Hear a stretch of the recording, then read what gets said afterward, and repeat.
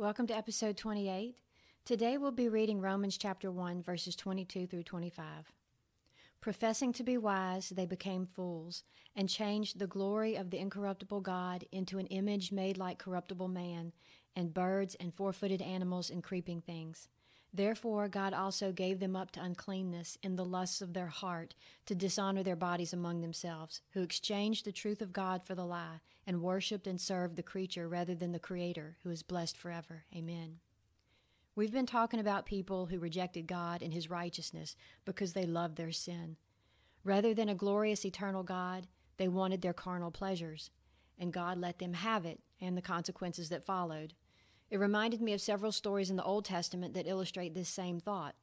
One of them is about the Israelites after they had been delivered from Egyptian bondage and were in the wilderness. They had been fed with manna, the miraculous provision of God at this point for about 2 years, but they wanted something else, something different. If you've ever fasted for a lengthy period of time or followed a very restrictive diet, you know that you can't just suddenly have a big old feast of any kind of food that seems appealing. But they complained, and the Lord gave them what they wanted. They ate meat to the full and got terribly sick from it, even to the point of death. Consequences. Rejecting God has consequences, and our verse tells us that it will lead us into a downward moral spiral. When we reject Him, He lets us go after the lusts of our heart, and we are given over to the satisfying of our carnal desires.